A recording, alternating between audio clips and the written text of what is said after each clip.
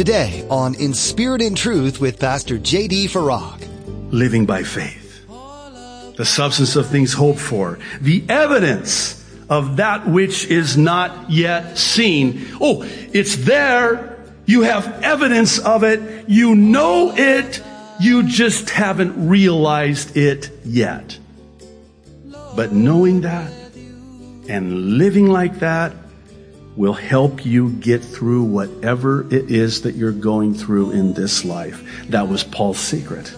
You're listening to In Spirit and Truth, the radio ministry of Pastor J.D. Farag of Calvary Chapel, Kaneohe. Pastor J.D. is currently teaching through the book of 2 Corinthians. When you're going through an especially difficult trial, it can be so hard to see an end in sight. In fact, it's hard to see any sort of hope. But that's when we gotta start walking by faith and not by sight.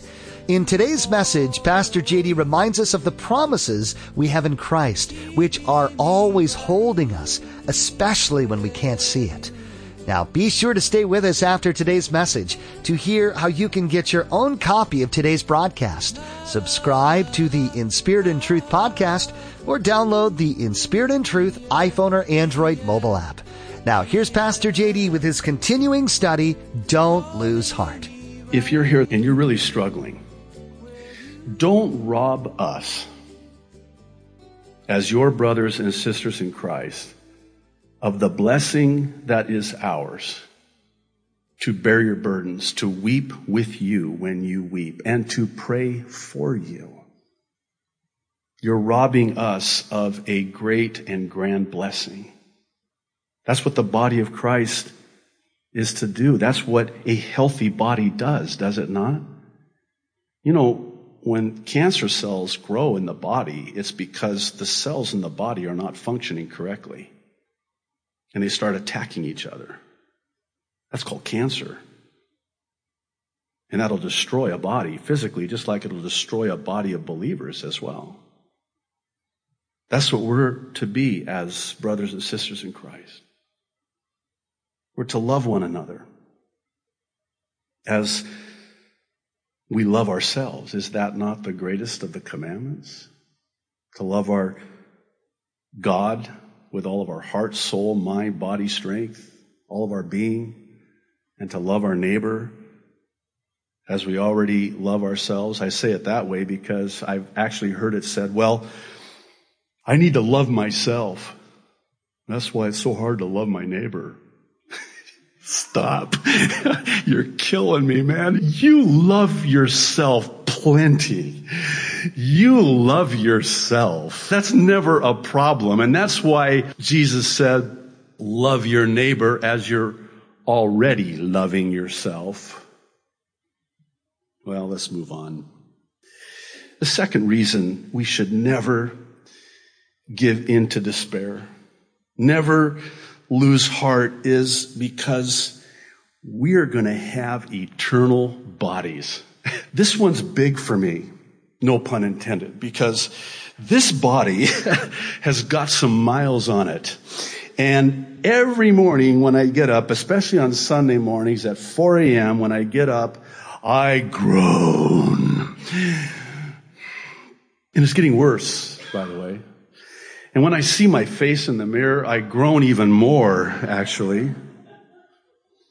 But listen to what Paul says in verse 2. He tells them that in the meantime, as we wait and groan for our heavenly bodies, we earnestly desire to be clothed instead with our heavenly bodies. We're going to get a glorified, but I cannot wait. I've already put my order in for my new body. You know, when they were handing out shoulders, I must not have been there that day because I got no shoulders. I got no chin.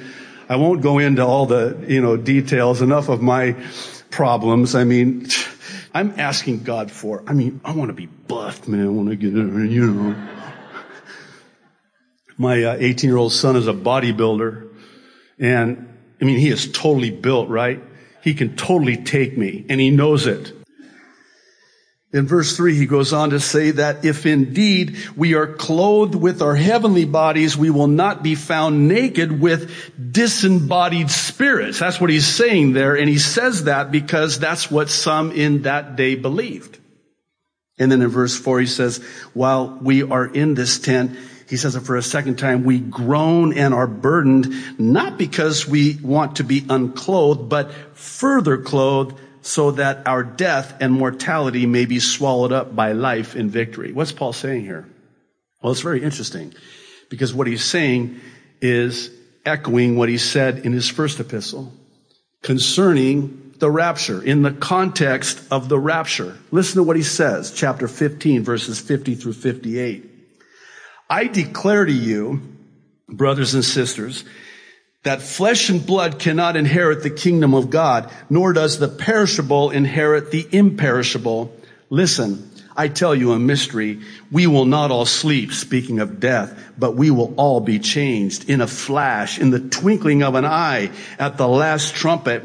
For the trumpet will sound, the dead will be raised imperishable, and we will be changed. For the perishable must clothe itself with the imperishable, and the mortal with immortality.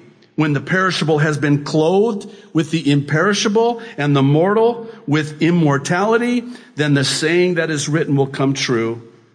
Death has been swallowed up in victory. Where, O death, I love Paul taunting death here. Where, O death, is your victory?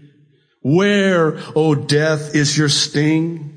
The sting of death is sin, and the power of sin is the law. But thanks be to God, He gives us the victory through our Lord Jesus Christ. Therefore, my dear brothers and sisters, stand firm. Let nothing move you. Don't lose heart. Don't give in to despair. Always give yourselves fully to the work of the Lord, because, you ready? Wait for it. You know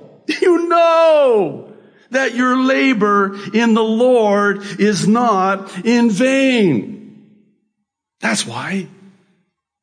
It does me no good when somebody comes to me and says, hey, don't lose heart. You need to tell me why and how it is that I'm able to not lose heart. And that's what Paul is doing here. And this brings us to our third reason. It's because we possess the promise. And I'm going to add to that word promise the guarantee. Strong word. Guarantee. And I'll explain why in just a moment. The guarantee of eternity. It is guaranteed. It is, as we say, a done deal.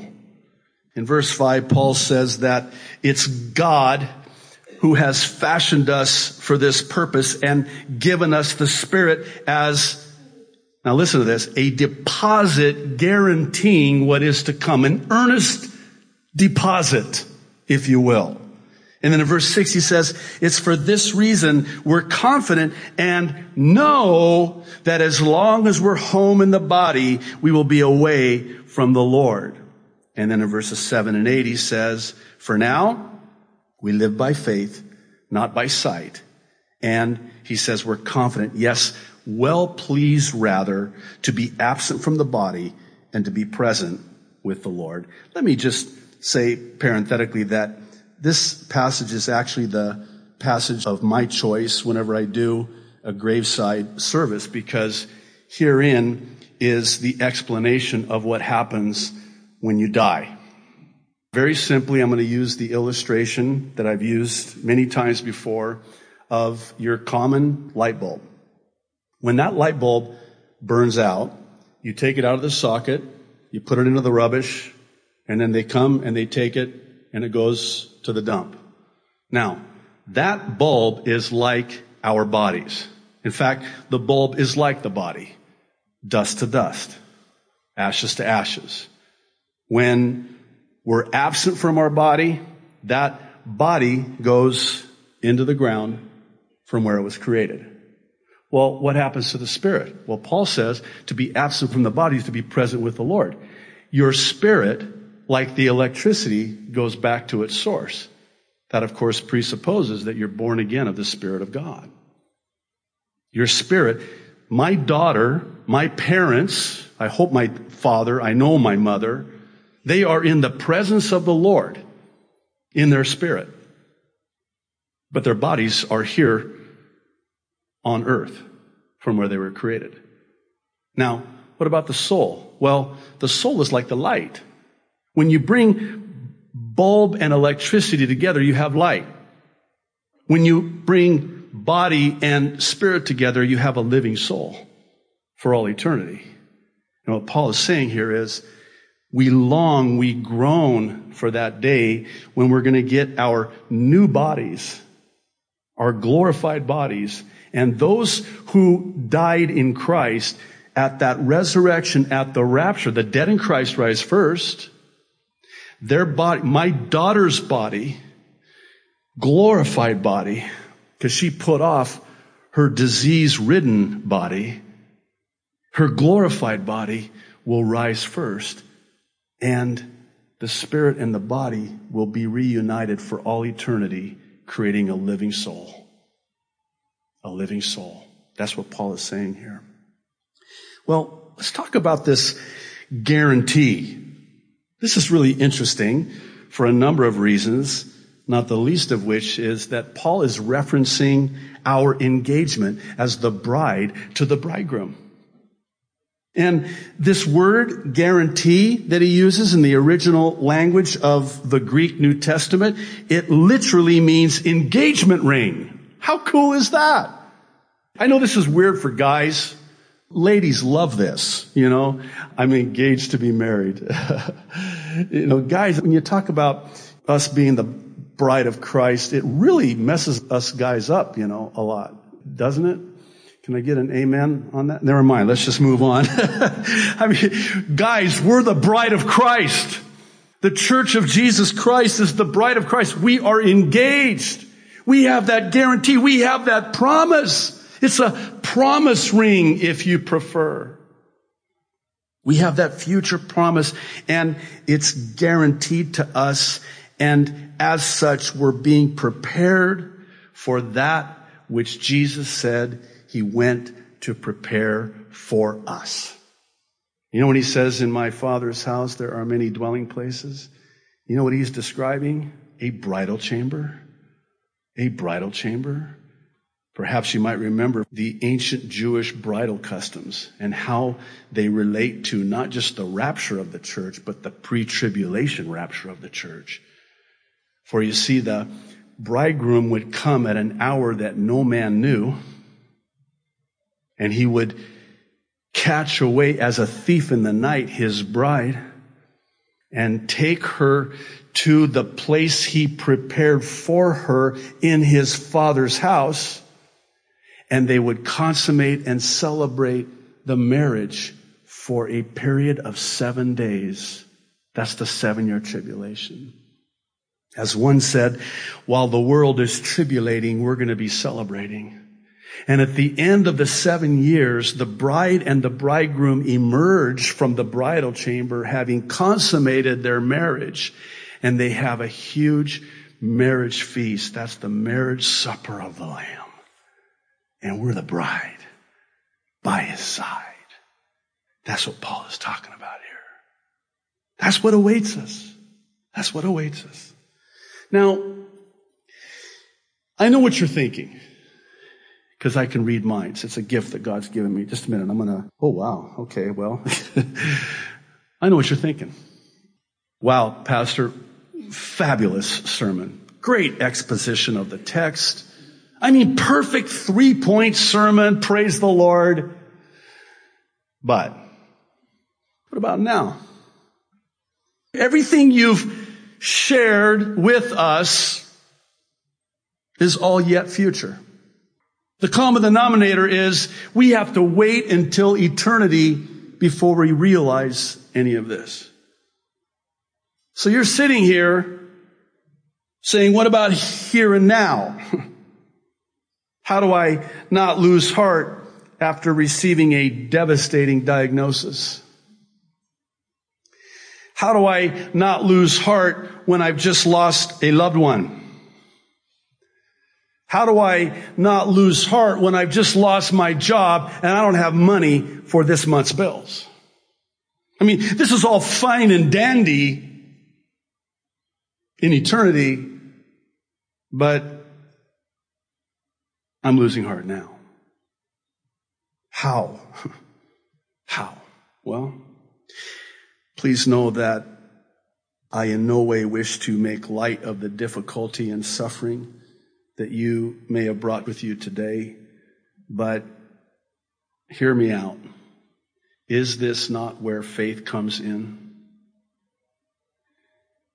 It's also where verse 7 comes in, where Paul simply says, for we walk by faith, not by sight. Don't just read over that.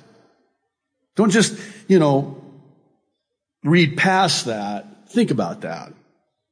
In other words, Paul did not lose heart in spite of all his sufferings because he didn't live his life based on sight and circumstances. He wasn't living his life based on what was happening in his life. He lived his life by faith, by fixing his eyes of faith not on that which is seen in the temporal, but that which is seen not in the eternal. And by the way, is that not what faith is? The writer of Hebrews chapter 11 verse 1 defines for us what this triumphant and victorious faith looks like. He says, now faith is the substance of things hoped for, but I want you to listen very carefully to the word he uses next. The evidence, forensic evidence of things not seen. That's the key. Living by faith. The substance of things hoped for. The evidence of that which is not yet seen. Oh, it's there. You have evidence of it. You know it. You just haven't realized it yet. But knowing that and living like that will help you get through whatever it is that you're going through in this life. That was Paul's secret. How about the evidence Paul presented to the church in Colossae? It's in Colossians chapter 3, verses 1 through 4. He says, if then you were raised with Christ, seek those things which are above, where Christ is, sitting at the right hand of God. Set your mind on things above, not on things on the earth, for you died. Your life is hidden with Christ in God. When Christ, who is our life, appears, can't wait, then you also will appear with him in glory. It was Mark Twain who unfortunately said, you can be so heavenly minded, you're of no earthly good. I think the opposite is true. The more heavenly minded you are, the more earthly good it will be. The more you set your mind on things above. Isaiah 26:3, one of my favorite verses in the Bible, says, you will keep him in perfect peace. Not just peace, perfect peace. Who's kept in perfect? Whose mind is stayed on you. Keyword stayed. Fixed. Paul says, my eyes are fixed. Stayed on him. Why? Because he trusts in you. Here's the thing that I'm learning in my walk with the Lord personally, is that God is only always good. No matter how bad it is, it cannot change how good God always is. One of my favorite life verses in Psalm 27, verses 13 and 14. This is the verse God gave me when my daughter was dying. David writes, I am still confident of this. I can say confidently, kind of echoes what the Apostle Paul says, I'm confident. I know this. I will see the goodness of the Lord in the land of the living. You know where that is? That's this side of heaven. I will see the goodness of the Lord in the land of the living. And he gives himself a good talking to. Now, talking to self is different than self-talk.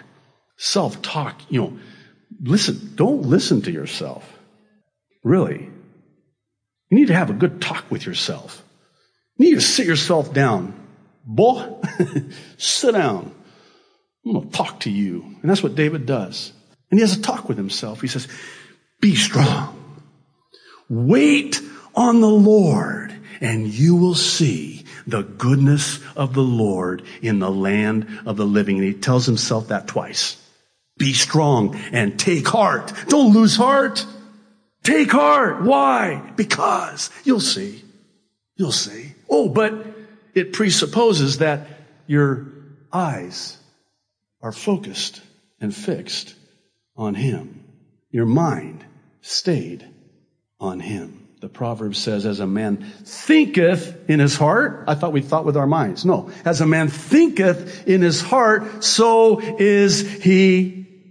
One has called it aptly stinking thinking. Stinking thinking. You are what you think. And if you have stinking thinking, you need a checkup from the neck up. That's what my boss once told me many, many years ago. He got stinking thinking. I do, kind of, don't I? Yeah. You know, we in Hawaii say we talk stink. You know, we think stink. In fact, we think stink quite a bit more than we talk stink, right? Oh, if only people could really read our minds. Oh, what they would hear. Not good. Not good. I want to close with one commentator's illustration as it relates to this fixing of our eyes on the eternal in the midst of the temporal trials of this life. A man in the middle of many painful trials took a walk in his neighborhood and saw a construction crew at work on a big church. He stood and watched a stone craftsman work a long time on a block, but could not see where the block would fit because the church appeared to be finished. He watched the man work on the block carefully and methodically, slowly shaping it into a precise pattern. Finally, he asked, why are you spending so much time chipping and shaping that block? The craftsman pointed up to the top of the nearly completed steeple and said, I'm shaping it down here so it will fit up there. The man in the middle of the trials instantly knew what God was ministering to him. He was being prepared down here so that he would fit perfectly up there. The book of 2 Corinthians has much to teach us, but sadly that's all we have time for in today's edition of In Spirit and Truth.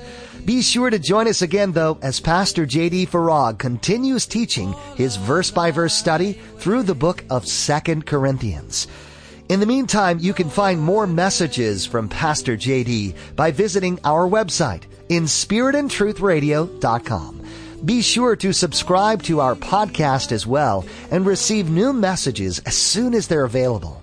You can also download our mobile app for iPhone and Android, and you'll always have teachings from God's Word right at your fingertips. You'll also want to check out Pastor JD's Aloha Prophecy Update. Each Friday and Saturday, Pastor JD shares the current events and how they relate to the end-time prophecies described in the Bible. The purpose behind these updates is to take a practical look at the end times and how events occurring around the world coincide with biblical prophecy. Pastor JD hopes the information he provides stirs in us an urgency to share the gospel and make sure all have heard the good news of Jesus before he returns to judge the world. There's much to learn each week, and Pastor JD does a great job of getting us the information we need.